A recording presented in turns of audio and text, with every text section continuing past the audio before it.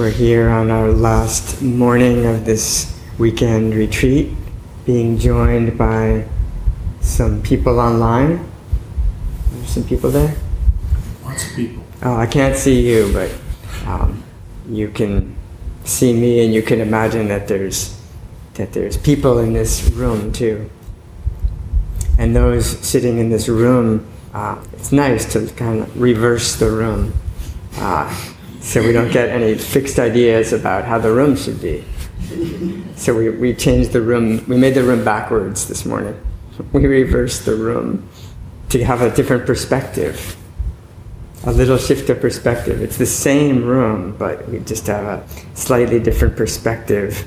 Maybe feels slightly different to be in this reversed room, but also not so different. So these teachings we're exploring are kind of like this.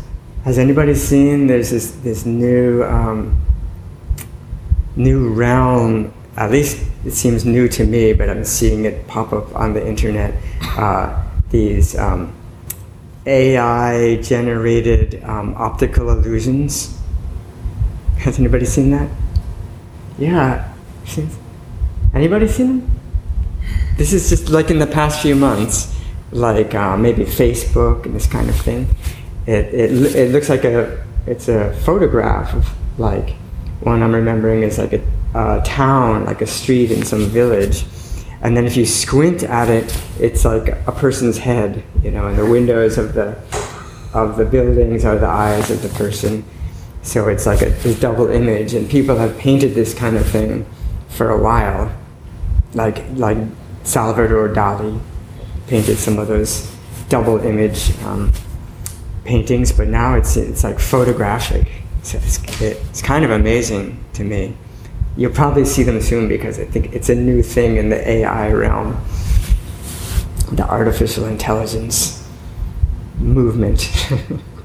So I always appreciate those kind of things because you're really looking at, it just looks like an ordinary photograph of a street scene, and if nobody mentioned it, I would never bother squinting at it and then seeing, oh, there's this three-dimensional face kind of one with the photograph of the street.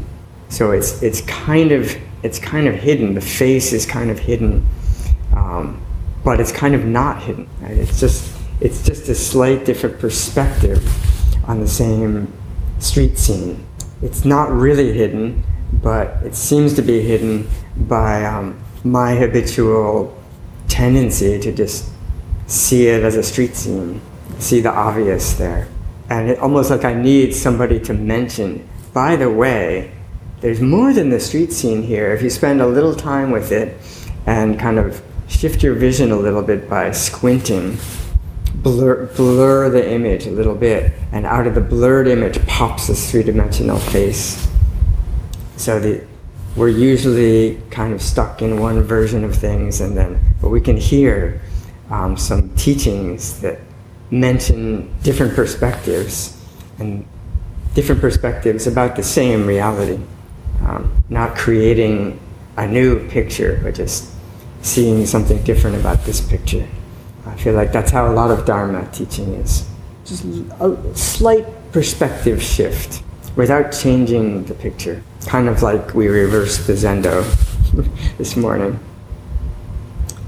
And then the problem with all these teachings about Zazen is there's just so many words, and it can seem like we're trying to let go of all this conceptual thinking, and then we're getting all these new layers of conceptual thinking from the Buddhas and ancestors. So, like in the text that we're studying, Menzan Zenji's self-enjoyment samadhi, at some point he says, it doesn't help at all to read a recipe when you're starving. It's true, right? So you could make that complaint about these long-winded talks. I'm starving for some reality, for some deep Zen, deep experiential taste of Zen, and I'm getting all these recipes you might have that thought. So if so, I mean, Menzan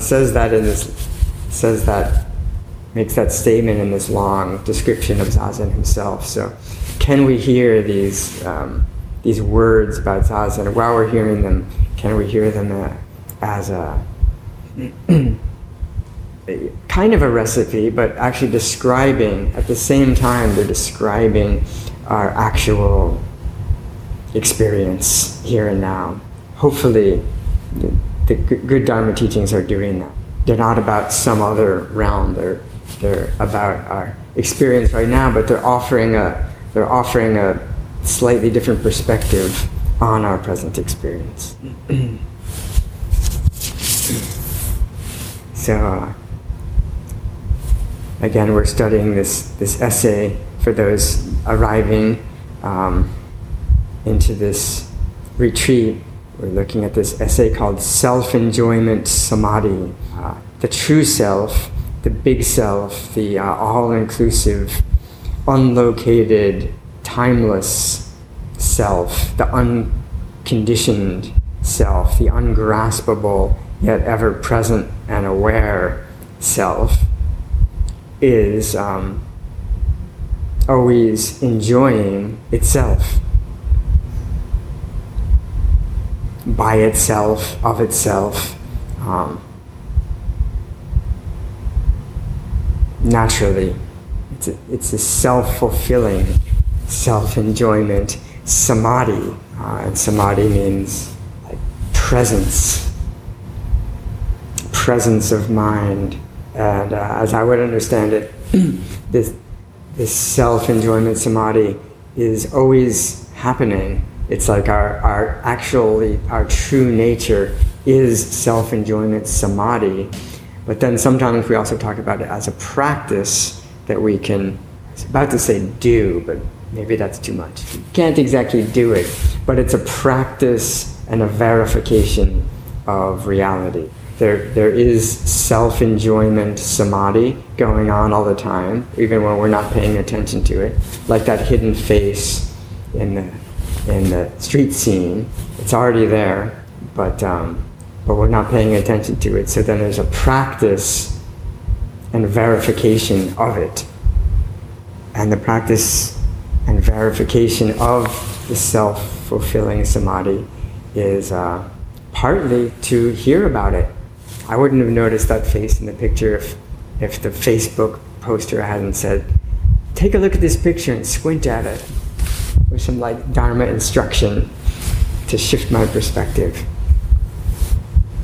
So, so in this essay called Self-Enjoyment Samadhi, Menzan Zenji in the 1700s wrote, searching for the subject that sees and hears is useless. Sometimes the kind of teachings we're hearing might sound like that's what we're doing. We're searching for the subject that sees and hears. And I would call that the experiencer. The subject that sees and hears is the experiencer. So Menzan says, searching, looking for the subject that sees and hears, the experiencer, that's just useless. The harder you look for the subject of experience, the more you will tire of wastefully struggling, since what is seeking and what is being sought cannot be separated. You're searching for the subject, but it's the subject searching for the subject. So what's seeking and what's being sought can't really be separated. Understand that your eyes cannot see themselves, for example. If you're looking to see your eye, you can't quite, as an object, from the point of view of a subject, you can't quite see it. So to look for the subject as some kind of objective experience that we could get a hold of is useless. So this is I would say a kind of a subtle point, because in a way it sounds like some of the instructions. We're looking for the subject that sees and hears, the experiencer. But in fact, I would say what Menzan is pointing to, this kind of practice is pointing to is we're not really looking for the subject that sees and hears, the experiencer. We're looking for the experiencing, the nature of seeing and nature of hearing. It's a little bit different than the seer or the hearer. It's seeing and hearing are not subjects, right? They're not entities, and they're not objects.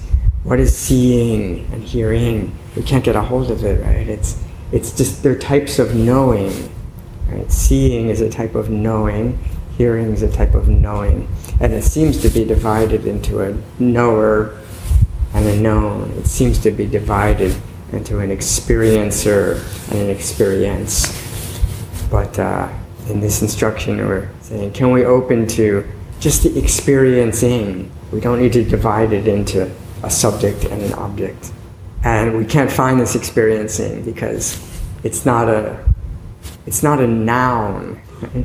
We can only find nouns. Like a seer is a noun and a hearer is a noun. But seeing is not a noun, so it can't be found. It's a process. It's hard to say what it is, experiencing. So related to this point, this is not in Menzan's text, but I just came across this teaching from Hongzhi, one of the Soto ancestors in China that is quoted periodically by Menzan. So this part's not quoted, but I just was impressed by this saying from another translation of Hongzhi. He says, how can you not see the way? The way, the Tao is another name for, let's say, reality, Buddha, nature. How can you not see the way? In the eyes, it's called seeing. The way. In the eyes, it's not called the seer. That would just be the subject that sees. But in the eyes, this Buddha nature, the way, in the eyes, it's called seeing. Seeing is a type of knowing, a type of awareness, actually, right? Seeing is a type of awareness. It's like there's boundless awareness, and it's functioning. This awareness right now is functioning in these different modes simultaneously. This awareness is seeing. It is the activity of seeing, and it is hearing. So Hongzhi says, how can you not see the way? In the eyes, it's called seeing. In the ears, it's called hearing. In the nose, it's smelling. In the tongue, it's talking. In the hands, it's grasping. In the feet, it's running. Those who know call it Buddha nature. And those who don't know call it a kind of spirit or a kind of individual, personal soul, something like this. Interesting, I think, that he makes this point. It's easy to misunderstand. And one way we could hear this is, those who know call it Buddha nature, which we've been hearing is vast and boundless and ungraspable, unlocated, timeless presence that takes the form of seeing and hearing and even talking. These types of knowing. So those who understand this call it seeing and hearing. They call it Buddha nature. Those who don't know call it a kind of spirit, which we could understand as a kind of subject, a kind of some personal spirit that I have and that each of us has separately. Some sort of subjective spirit, or sometimes they translate this word spirit as like soul, which I would understand to be kind of something personal. Whereas Buddha nature is not really personal. If it were personal, it would have a location and a division between my Buddha nature and your Buddha nature. They'd be a little different. So we can't divide it like this.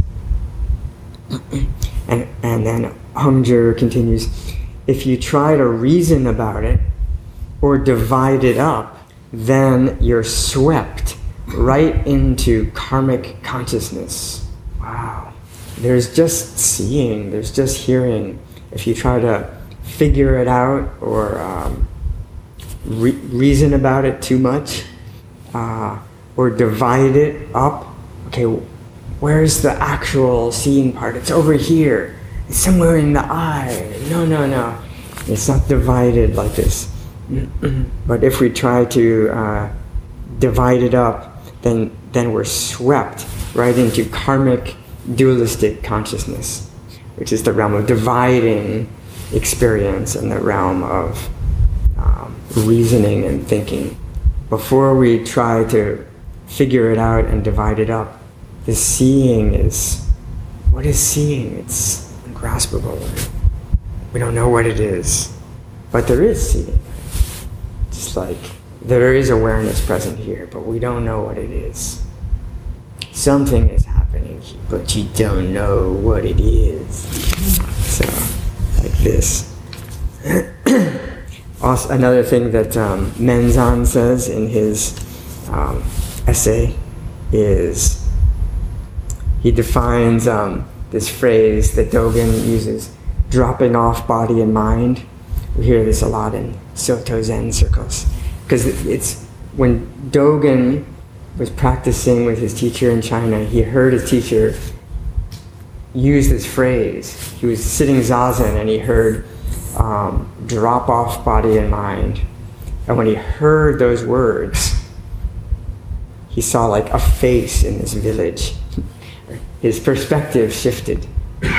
And this perspective shift in Zen, that we call like awakening sometimes, interestingly, it usually doesn't happen just when people are sitting silently and still. It usually happens when they're hearing some words, strangely. That's, at least those are the stories that get recorded. So Dogen heard these words, drop off body and mind, and he'd been sitting for a long time, very present and relaxed and upright, and those words like went straight to his heart, and body and mind dropped off. So then Dogen uses this phrase throughout his teachings. This is dropping off body and mind. But it's one of those poetic Zen phrases, like our true nostrils. So this is Menzan's comment on what does this mean, dropping off body and mind, Shinjin Datsuraku.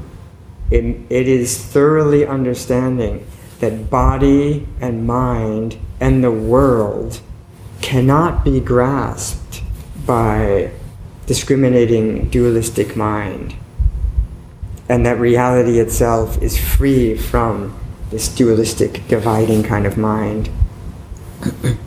And then he says, furthermore, if you didn't like that definition of dropping off body and mind, another way to say it is, dropping off body and mind is simply not grasping the radiant light of the self. Not grasping the radiant light of the true self. Or it is releasing the radiant light of the true self. So one of the main sections of this text that we were talking about yesterday here, but those online maybe didn't hear this. Menzan Zenji, in this self-enjoyment samadhi teaching, he just spends many pages saying how great it is. Just like celebrating it. It's the most amazing thing. One moment of practicing and verifying this self-enjoyment samadhi is better than like thousands of years without it. And it has all these different names, hundreds of different names. And then he says, now you probably want to know what it is, how to practice it. And he says, so now I will explain in detail and clarify, or explain in detail how to clarify and rely on this self-enjoyment samadhi.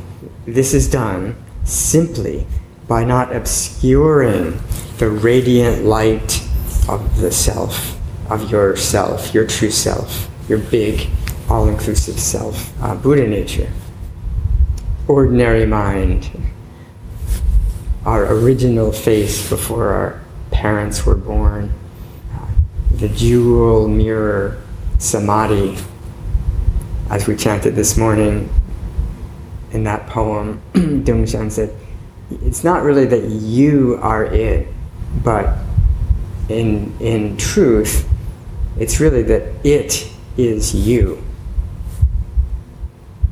I, Kokyo, am this boundless awareness. Dongshan says, don't say it quite like that. But if you want to say, this boundless awareness is Kokyo, that's okay. Say that. And it's also all of you, all of us. There's no one who's not it. It is us. It is expressing itself as us. But to think that me, this limited person, is this boundless reality of Buddha is a little bit off. It's one way to understand Dongshan saying, you are not it. In truth, it is you. What is this it? It is the jewel mirror samadhi, which Menzan says is another name for self-enjoyment samadhi. So that is, you could say, explaining in detail how to clarify and rely on the samadhi. He just did it in one sentence. It's simply not obscuring or hiding the radiant light of the self, the true self. How does the radiant light of the true self get obscured or hidden? This amazing thing can happen that that the radiant light of the self expresses itself, manifests itself as colors and sounds and feelings and thoughts and all kinds of experiences. They're nothing but the radiant light itself, but it's the activity of the radiant light. Is everything that's happening is the activity or the expression or the manifestation of the radiant light. So this activity that is the radiant light isn't really obscuring the radiant light, it's expressing the radiant light. But the amazing thing is that this expression of radiant light seems to hide the very light that it's expressing. That's what's amazing. I think in the Srimala Devi Sutra, Queen Srimala is teaching Buddha nature, and she says something like this. She teaches most of the sutra, this queen, which is kind of unusual, right? Teaches this Buddha sutra, and Shakyamuni Buddha is kind of sitting in the assembly, and at the end says, "Bravo, Srimala Devi! Well done. You said it just like it is." And it's a Buddha nature, Tathagata Sutra. So I can't remember now whether it's Srimala Devi says this or the Buddha says it to kind of like sum up the sutra. But I think he said, one of them says something like, or maybe they say in unison, something like, there's two things that are totally amazing. One is that there's this ungraspable Buddha nature that is always free and ever present, something like this. And the other thing that's amazing is that it can be obscured and hidden kind of by itself. I would agree, those two things are amazing. I mean, amazing, but when we start to get too excited about it, then we used to call it it's ordinary mind. It's just like our awareness right now. It's not, from one perspective, it's not amazing at all. But you see, there's this, our own awareness right now is always free and unchanging. compassionate, loving presence. If we see it like that, then it's amazing. But also amazing is that it can hide itself by expressing itself as like thoughts, and then these thoughts become so dominant that that we get too zoomed in on the thoughts. We get too focused on the thoughts. So we forget that they are just emanations, that they are just expressions of the radiant light. We get too caught up in the content of awareness, forgetting that the content of awareness is just awareness. So that's why this perspective shift is helpful. So, so what we call obscurations to the radiant light, like our obsessive thought patterns, or like anger, greed, and these afflictive emotions, and our discontent, all of this seems to hide the light, right? But if we see all of these experiences are actually the light itself, then what we call obscurations, we can shift the perspective and see what we call obscurations are really just expressions of light. What we call obscurations to the light are really expressions of the light. Can you follow that? It's a perspective shift, and it's a subtle point, and it could be taken as simply a recipe for starving people, or we can open to these words. Don't have to be just some little Dharma trick, but while we're listening right now, we can try out these different perspectives. So here's a part that we haven't heard yet in this assembly from Menzan's text, the part we can look at today. Menzan says, practice and verification beyond thought and no thought, beyond this dichotomy of thinking and not thinking, can be compared to the function of a mirror. Yesterday we brought up the mirror, but here he's going to elaborate on it. He says, a mirror reflects both beautiful and ugly things without distinguishing them. This is the natural function of a mirror. But the reflection, which may be beautiful or ugly, or we like it or we don't like it, the reflection is not the mirror itself. The reflection is just an image. So we talked about this some yesterday, but for those arriving, this is an analogy, right, for our original face before our parents were born is also called the jewel mirror. Presence, the self-enjoyment samadhi, is also called the great round mirror. Our awareness is like a mirror. It's an analogy, but it's a nice analogy. It's like a mirror that's just open and aware, and anything can appear on the surface of this mirror, which it does. Not just visual images, but this kind of mirror reflects sounds, and thoughts, and bodily sensations. These are all experiences appearing within this mirror-like awareness. So Menzan says the reflection on the mirror has different colors and so on, but it's not the mirror itself. The reflection is just an image. If you only see the distinction between the good and bad of thinking, and think that this distinction is your original mind or your original face, it's the same as if you were to grasp the reflection in the mirror and think the reflection is the mirror itself. This is a mistake. He says, this analogy admonishes us not to get caught up in the distraction of thoughts. In other words, don't try to grasp the mirror in the images.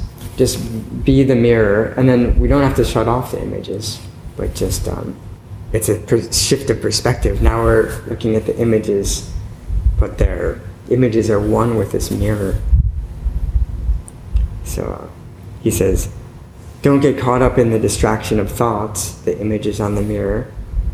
And yet, if you think that no thought or not thinking is your real mind and become attached to this condition of not thinking where no good and bad arises, it's the same as thinking that where there's no reflection at all, that's the mirror itself. This is like becoming attached to the backside of the mirror. The backside of the mirror is like, doesn't really reflect anything at all. It's like there's nothing appearing on the backside of the mirror. So, so that's the other extreme. We're attached to the backside of the mirror. How nice, there's nothing happening here. There's no thinking happening. There's no distracting experience. I really like the backside of the mirror. And he said, this is a problem too. So that's one extreme, we're attached to the backside of the mirror. The other extreme is we're attached to the images on the mirror, right? These distracting thoughts, we're like, and we say, that's who I really am, is these distracting thoughts and images on the mirror. The other would be the backside of the mirror. See how they're kind of like opposites, and they're these two extremes. And he's saying neither one of them. Maybe some meditators might think the backside of the mirror would be awesome. I'd like to hang out on the backside. So then Menzan says, if the mirror reflects nothing, it's the same as if it were a piece of stone or tile. It's not really like a mirror. The function of the light of the mirror is lost. If we're just into the backside, we're like not appreciating this amazing mirror-like capacity to express this entire world. The backside of the mirror, there is no world for the backside of the mirror. So this analogy, Menzan says, admonishes us not to get caught up in the dullness or neutrality of not thinking. Especially a kind of dull not thinking. Well, if I just basically am mostly asleep, my thinking does calm down. And it's kind of like hanging out in the backside of the mirror and there's like nothing really happening. So it's like, no, that's not really zazen. It could be like a dullness kind of zazen, but it also could be like maybe a really deep, maybe he doesn't say this, but I would propose it could be like a really deep concentration state where there's no thinking at all, which the Buddha did teach this kind of thing, and we could practice this. It's not so easy, but I think that Menzan would say you might be able to do that practice, but it's not really what the zazen that we're speaking of is about. We're not trying to stop thinking or get caught up in it. So then Menzan says, as you know, neither the reflections on the mirror nor the backside of the mirror are the essential function of the mirror. So this is this line from Hongzhi, the essential function of all the Buddhas and the functional essence of all the ancestors. Which is this, talking about these two sides of reality. There's the unchanging essence, and then there's the expressed function. In a way, you could say this: the clear surface of the mirror is like the essence, and that the display of images is like the function of the mirror. So, Menzan says, neither the reflections on the mirror nor the backside of the mirror are the essential function of the mirror, which, like that of the radiant light, illuminates itself clearly. We talked about this yesterday, that the radiant light is illuminating all these appearances, but it's also illuminating itself. And a mirror is the same. You could say it's illuminating all the objects reflected on it, and it's illuminating itself. But this is a little bit dualistic to say. It's illuminating outwardly and inwardly. So, strictly speaking, from the point of view of the radiant light or the mirror, it's actually not really illuminating things other than itself. Because these images that are appearing that seem like they're being illuminated by the light of awareness are actually awareness. So you could, strictly speaking, I think we could say that the radiant light of awareness it only illuminates itself. You could say, but then how can we experience the Zendo? Well, actually, this Zendo that we're experiencing is the radiant light of the self, illuminating itself. There is no other to illuminate from the perspective of the radiant light. Or, like Hongzhi said, this radiant light is knowing without touching things. Menzan quoted this because there's nothing outside itself to touch. It's all inclusive. So then Menzan finishes this section by saying, you must realize that the Buddha's wisdom, like a great perfect mirror, is far beyond the dichotomy or the duality of thinking and not thinking. So can you follow that section? It's not about grasping the content of thought and thinking, and it's not about stopping thinking. It's about just being a mirror that's very open to whatever appears on it. Or the radiant light is almost the same metaphor. Radiant light just makes the mirror more three-dimensional. It's a spacious radiant light allows itself to manifest as thinking. The thinking that seems to obscure the radiant light of the self, but actually doesn't really ever obscure it. We can shift that perspective. And this all might sound kind of abstract. It might sound like a recipe. So how would we actually practice this in Zazen? We're sitting Zazen, or going about our day, and there's these thoughts arising. And we can watch the thoughts, or we can practice letting go of the thoughts. We can practice following the breath, which is a way to kind of like put the attention on something other than the thought, put the attention on the sensation of breathing, and that's a way to kind of let go of the thoughts. And it's a good practice to settle down more and more. There's less and less obsessive thinking, or following the breath devotedly. But then, when we're quite settled and present, then there's still some thoughts. We could try the practice of, here's a thought arising within the space of my Zazen, and where is this thought happening? We could ask ourselves. It's another thought that we could ask ourselves. If we ask it in these words, where is this thought happening? It's like intentionally forming another thought. So, but we're allowed to do that if we like. All these thoughts, what to do? Let them go. But what about having a good look at a thought when I'm quite settled in Zazen? There's this thought arising. It's kind of a miracle that a thought can arise. And then I can ask, where is this thought arising? Well, it's arising in awareness. It's not arising over there, or it's not even arising in here. If you tried to dissect the brain to look for where the thought is, you wouldn't find the thought in there. Right? The thought is not located because it's just arising in awareness, and awareness is then we could ask, where is awareness? And also see that it's not located inside our head or our body or in this room, because it's not a physical, awareness is, only physical things have locations. A thought is not a physical thing. It doesn't have a location, but it does seem to be arising within awareness, otherwise we wouldn't be aware of thought. It must be arising within this awareness. There's awareness of this thought. So this is a perspective shifter.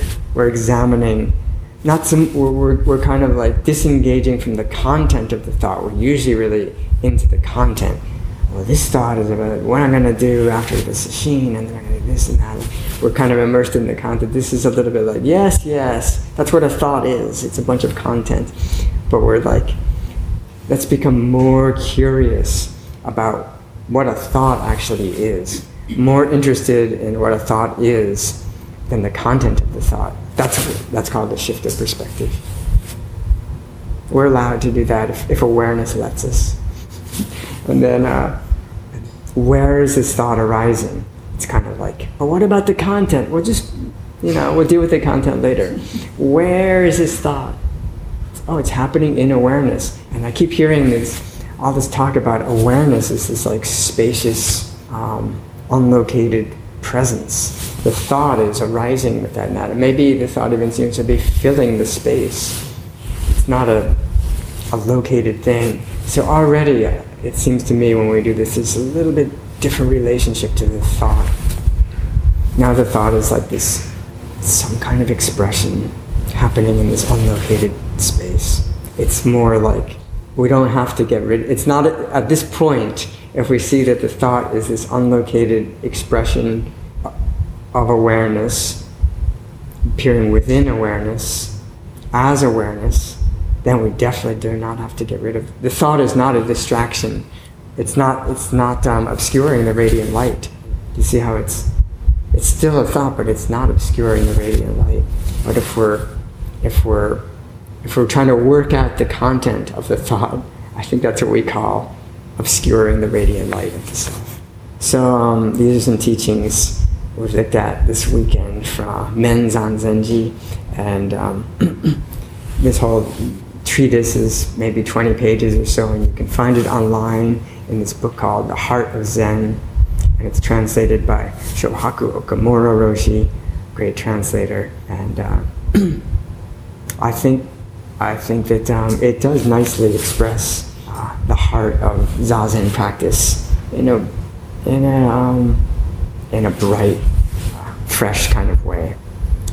So, should we have some discussion, if you like? If you have any questions, clarifications, both online and in the room. Do you all, since this is our last meeting, is there anything, particularly any practical points about how to practice and verify the radiant light of the self? In a way, maybe it's kind of clear, but when we actually start to do it more and more, it probably will bring up 84,000 questions. It does for me. I have lots of questions in a way about it still. Even once we get the basic thing, it's like, may we spend the rest of this life clarifying this for the benefit of all beings. Yeah. Yes. Should we turn this around?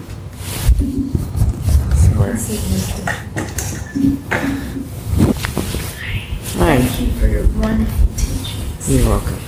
So you said this thing related to Dogen about body and mind. Yes. But when Reb was here a few months ago, he kept talking about drop into body. Is that so? I don't know if this is appropriate, but I'm so perplexed. Yes, same teaching. Just like that street scene and that face are two different versions of the same picture, two different perspectives on the same picture. You could say maybe dropping into body and mind is kind of an entry gate into dropping off body and mind, because if we're not say like not in our body, meaning like we're thinking so incessantly that we're like maybe really uncomfortable or something, but we don't even notice it, or our posture is kind of like this, but like I say Rodin, the thinker, that statue, the thinker. He needs to drop into his body.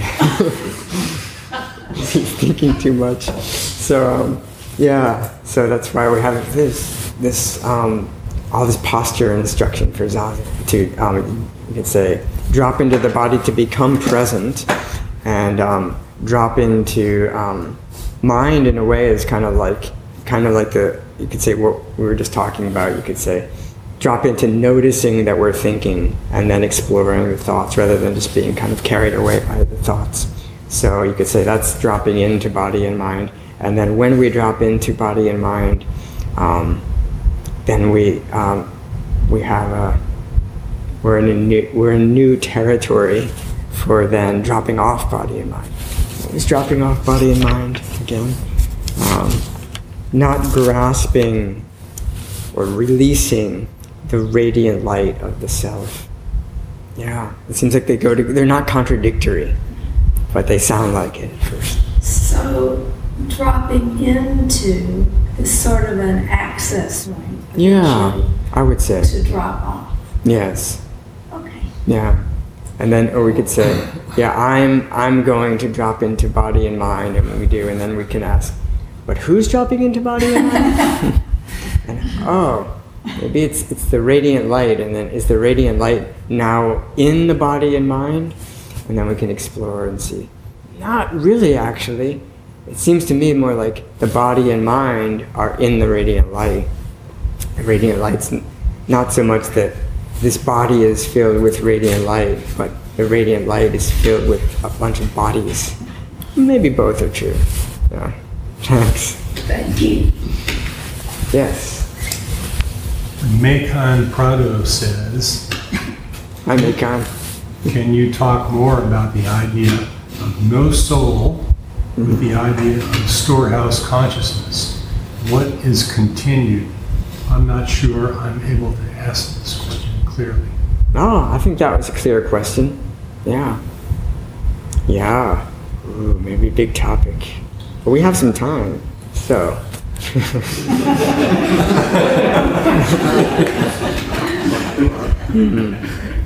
Yeah. So these are some things we haven't talked about this weekend. The Yogacara tradition of the storehouse consciousness, to try to relate it to this weekend's teachings. So there's these, there's in this Buddhist school called Yogacara, there's the teaching that there's 8 types of consciousness, and consciousness in Sanskrit is vijnana, and jnana means knowing or awareness, undivided knowing, like when Hongzhi says knowing without touching things. That's the Chinese way of translating jnana, undivided knowing or awareness. And then vijnana is divided knowing. It's a knowing that seems to be divided into a subject and object. And it does seem like, habitually seems like, I'm over here talking to you over there. It seems like there's a division into a subject and an object. And then this teaching is that seeming division is actually like an illusion, a very convincing illusion. So there's 8 types of divided knowing, and they're called the 5 sense consciousnesses. So there's a seeing consciousness, or like an eye consciousness, a chakshur vijnana, an eye consciousness. So anytime we hear this word consciousness in today's story, we're talking about dualistic consciousness, and dualistic means it's a knowing that seems to be divided into subject and object. So the eye consciousness seems like there's and the Buddha teaches it this way, like there's an eye over here that's seeing a color over there, and the consciousness that's joining the subject and the object is called a dualistic consciousness. It seems that way for us sentient beings. And there's an ear consciousness, a nose consciousness, a tongue consciousness, body consciousness is like tactile sensation, and a mind consciousness, mental consciousness that knows thoughts and has stories about colors and sounds. So it's a dualistic consciousness too, right? And early Buddhism also teaches these 6 types, and then Yogacara adds in a 7th, and the 7th called Klishtamana, or like the afflicted mind, is, to tie it into this weekend's teaching, is another name for what we're calling the second type of self. It's also called the seventh consciousness in this system. The second type of self is when we think that there's this flux of flow of experience, impermanent, ungraspable life experience, and then we grasp it as we try to grasp it as this kind of singular, independent, permanent entity called me. It's kind of imagined separate self that has all these problems and is never good enough and is always, assessing itself and like this kind of thing. This is like kind of a mistaken thing. And in this Yogacara system, they say this is so important. This thing, this fundamental illusion that we all have, is so prominent in how the mind works. Let's call it a seventh consciousness. It's the sense of the illusory separate self. There's a kind of consciousness in this system that does that. So then there's an eighth, and the eighth is called the storehouse consciousness, which is what Meikhan is asking about. It's also a dualistic consciousness, but it's like it's kind of a big. It's an image for like this big kind of container or storehouse, alaya vijnana it's called, and it's the you could say it's the collection of all experiences that we've ever had. So it's closely related to memory, and in Buddhism there's multiple lifetimes, which she's bringing up too. So it's like it includes all the memories from infinite past lifetimes. This is a big container, right? But of course, it's a consciousness. It's not a physical thing. So it's not really big or small, right? And it doesn't have a location. but each in this model, in this recipe system, it's like each person, not just people, but all sentient beings have their own storehouse consciousness. That's why we have our own memories that are different from each other, and our own kind of personal evolution. It's the collection of all our activities, and then karma is a big part of this. Like karma is any intentional action, so any intentional action has some effect. So the effects of our actions are kind of planted in the storehouse consciousness, and then those seeds sprout and give rise to new experiences that when they like flower, then they drop new seeds, and this process is this flowing process called the storehouse consciousness.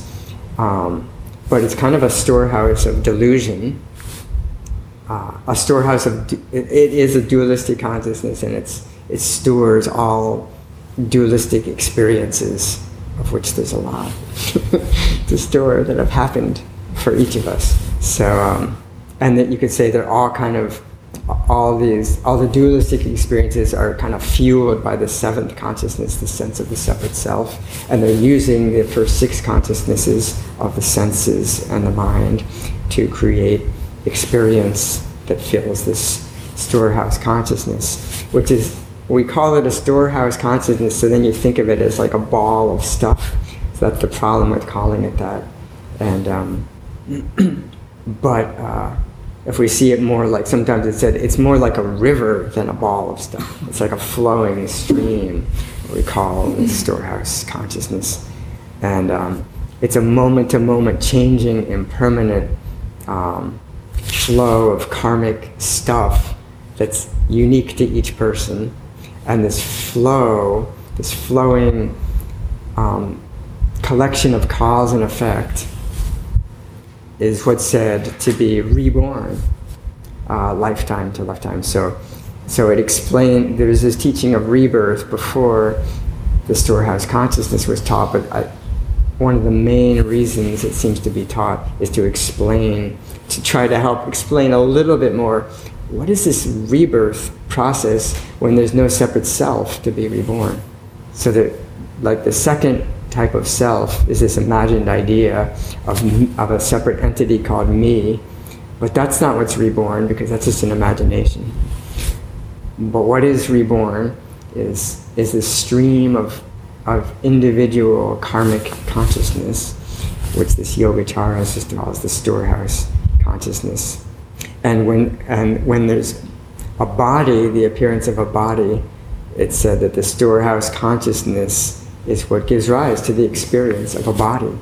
The consciousness kind of comes first, and it expresses itself as what we call a body, and they're kind of fused together, the storehouse consciousness and this body throughout our lifetime are like inseparable.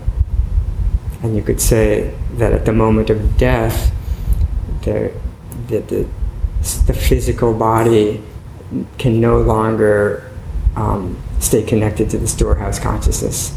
They start to separate, and the body has its own trajectory into, earth or ashes, or whatever, and the storehouse consciousness has its own trajectory. Now it's not linked to a body, but it's still containing all the memories, all the particularly karmic patterns that make us unique, and that is not a thing that's reborn, although it can sound that way. It's not like a beach ball of stuff that's reborn. It's like a river that's so-called reborn. Not maybe it's even to say rebirth is a little off. Maybe it's just that there's this flow called the storehouse consciousness that manifests a body at what we call birth, and then at what we call death, that body is no longer sustainable.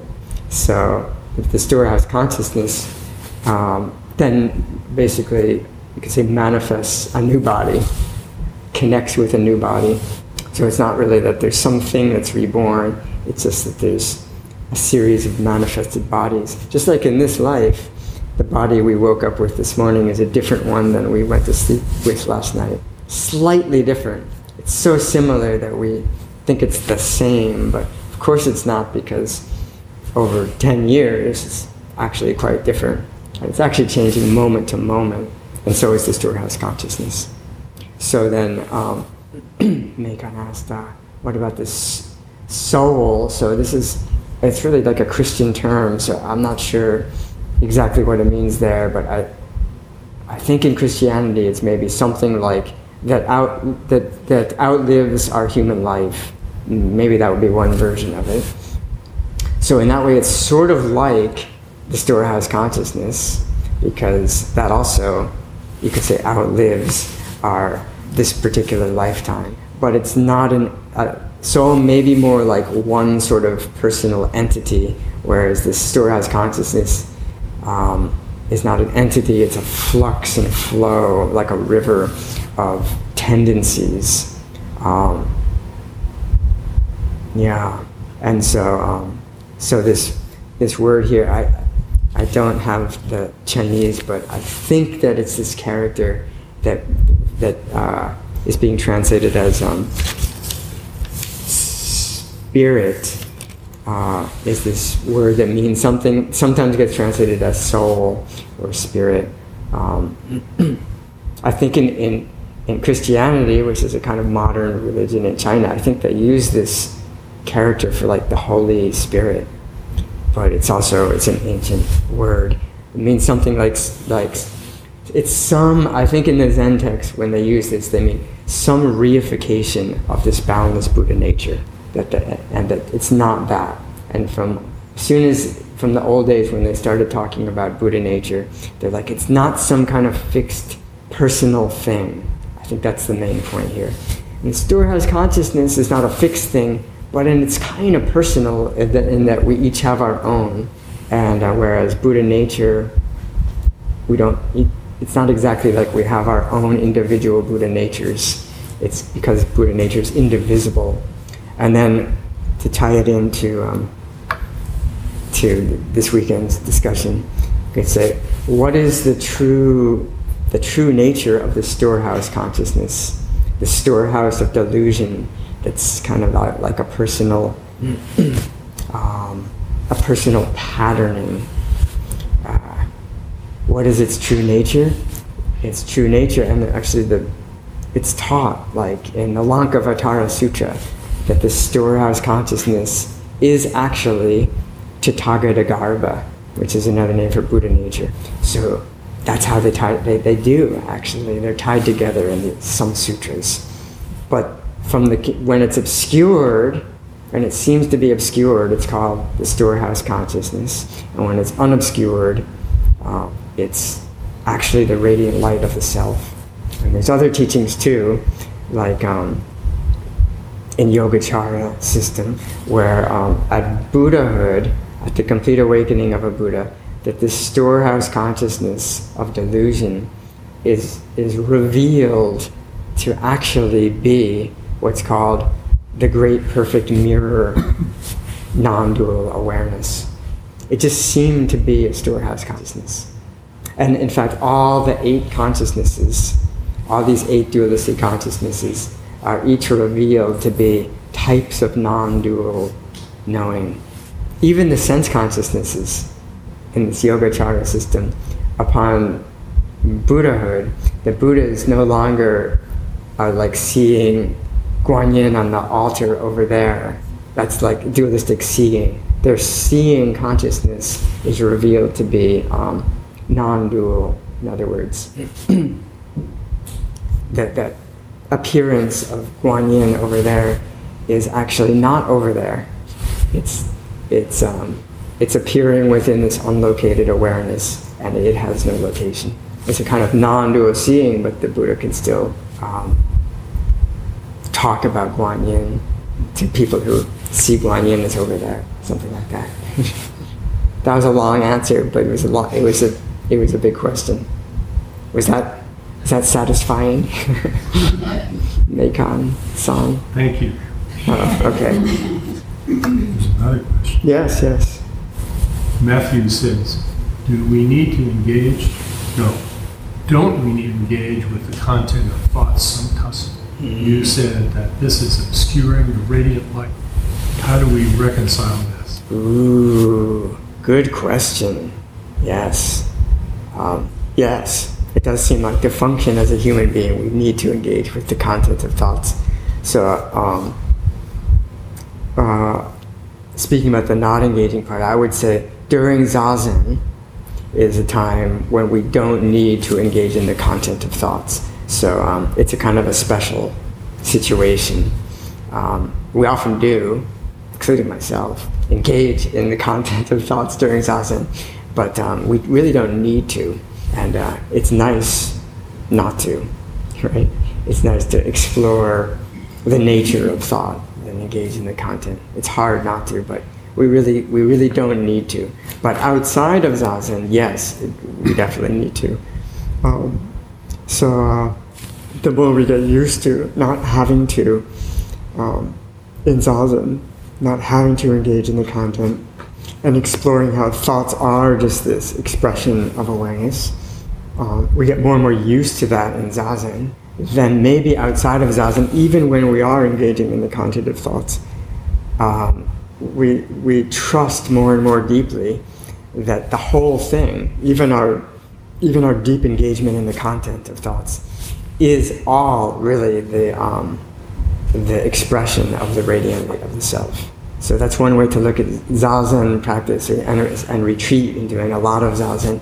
It's just to get more and more used to this new perspective so that it does percolate into our busy, active engagement with the content of thoughts. And it's not going to be as clear, and the radiant light of the self may not be as clear and vividly apparent when we're really busy engaged in these, but the more we get used to it in Zazen and hearing teachings about it and trusting it more and more, then it could be that this trust actually carries over into even really busy activity, maybe even unconsciously. Trust is not exactly a conscious thought anyway. It's more just like, yeah, I'm immersed in this busy activity, and there's somebody here who knows that it's all kind of like okay and spacious at the same time. who is that knows that? Yeah, good one. Which is also, we talk about this and like, we'll just do this in Zazen one time, we'll clarify what thought is, and then we're like, I guess we're then a Buddha and we can stop Zazen. Right? But we all know that that's ridiculous, but it's more like we're getting these teachings about one moment of Zazen, and then, of course, we have to do it a lot. This is a good kind of conclusion of Sesshin message, right? It's like we're clarifying this more and more. Hopefully it brings up even more questions as we keep clarifying it.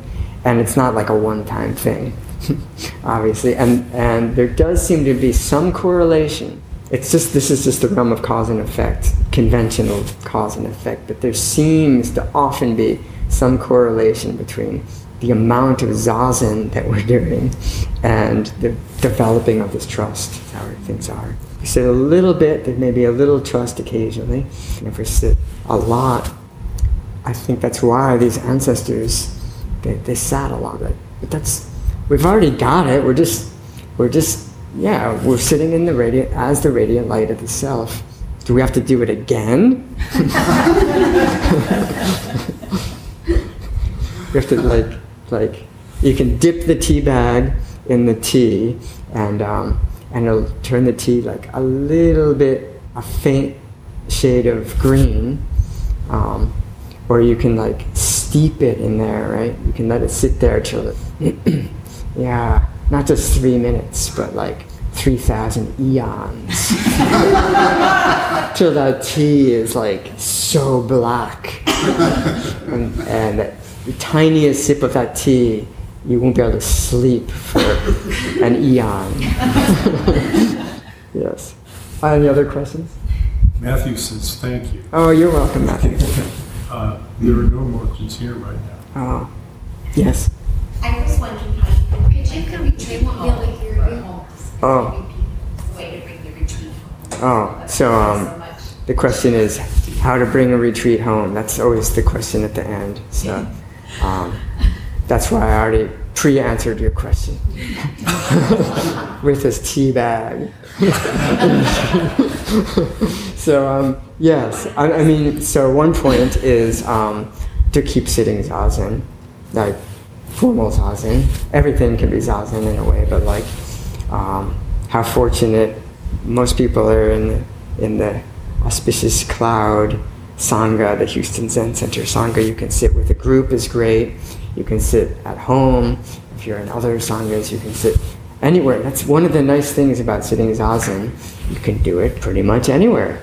I heard that one advanced Tibetan practitioner did they have this 3-year retreat tradition. Right? They did usually like sealed in a cave or some really quiet, remote mountain place. But this person did a 3-year retreat on like the crossroads of this really busy intersection in India, in a city, something like that. Just cars honking and like exhaust all the time, and like I'm gonna do a 3-year retreat on this corner. I don't know if it's a fable, if they really completed the whole thing, but sometimes I think about that when I travel back and forth to. Oh no, I guess it's more when I would go to Florida to visit my parents. The Atlanta airport, I mean, all airports are pretty chaotic, but the Atlanta airport is like maybe the biggest one I've ever been in. It's like, it takes like a while just to like get around it, right? And it's just huge, and just people everywhere, like 24/7, right? As airports are. And I'd be in there sometimes and have this fantasy, like, I could see doing a 3-year retreat in the Atlanta airport. Because it's so big, you could probably not get kicked out. You could just keep moving around. Every day you could go to like a different wing. And they have those TVs on like all night, right? Who decided that? Do people really want to watch like the news at like 2 a.m.? Or the people in the airport at that time, maybe they'd like to rest a little. But the TVs, and they're like, TV is like every 20 feet. So this would be a great place for a 3-year retreat. But My practice isn't quite this advanced yet. We're working up to it. I'd like to do a little more quiet retreats first. But in that spirit, you could take this retreat into your daily life, however busy and chaotic it is, however many hours the TV is blaring, and people are coming and going, and there's a mess everywhere to clean up. We just know and trust that the radiant light of the self, by its very definition, by its very nature, never goes anywhere. It's incapable of going anywhere. As we said this morning, it does not go or come, nor rise, nor stand. Baba Wawa. Is there anything said or not? These are like 5, from the Parinirvana Sutra, this Buddha Nature Sutra, that phrase of Dongshan comes from describing Buddha nature as having these 5 qualities of an infant. An infant that can't quite go or come or stand or abide, and that can't quite talk yet. They just ba ba wah wah. So these those aspects of like an infant. It's one of those strange metaphors. That's like Buddha nature. So it doesn't go anywhere. It doesn't. It can't be lost. It's one of these strange paradoxes, right? Buddha nature can't be lost, but it can't be found either, because it's not a thing to find. It can't be found as an experience, but it allows all experience, and we can practice and verify it by simply not obscuring this radiant light self. So any moment, Zazen's very conducive practice because it's so simple, but even in busy activity, exact same practice, right? It's just remembering is another way to say it. Yeah, like all these people are like knocking at the door and calling on the phone, and there's this pile of dishes to wash in the sink, and we might remember, what about the radiant light of the self? Oh yeah, it's in exactly the same condition as it was at the Auspicious Cloud Retreat Center. It hasn't changed a bit, but I'm so involved in all this stuff, and I do have to go answer the door now. But now that I remembered it for a split second, the radiant light of the self, now I can open the door and say, yes? May I help you? Because also, we didn't talk about, it's just about time to stop, but another closing thought is that it's taught, like in this Parinirvana Sutra, that another name for Buddha nature is love, and another name is compassion. So, not exactly like an emotion, but we could say what is true love is just, it's like appreciating our shared being. Isn't it kind of like that? Love could be defined as just, we are sharing this present awareness, and when we're appreciating that we're sharing this awareness, it's very intimate actually. We're really not separate, and maybe there's a feeling that comes with that, but you could say that is love. And also the classic Buddhist definition of love is just wanting others to be happy.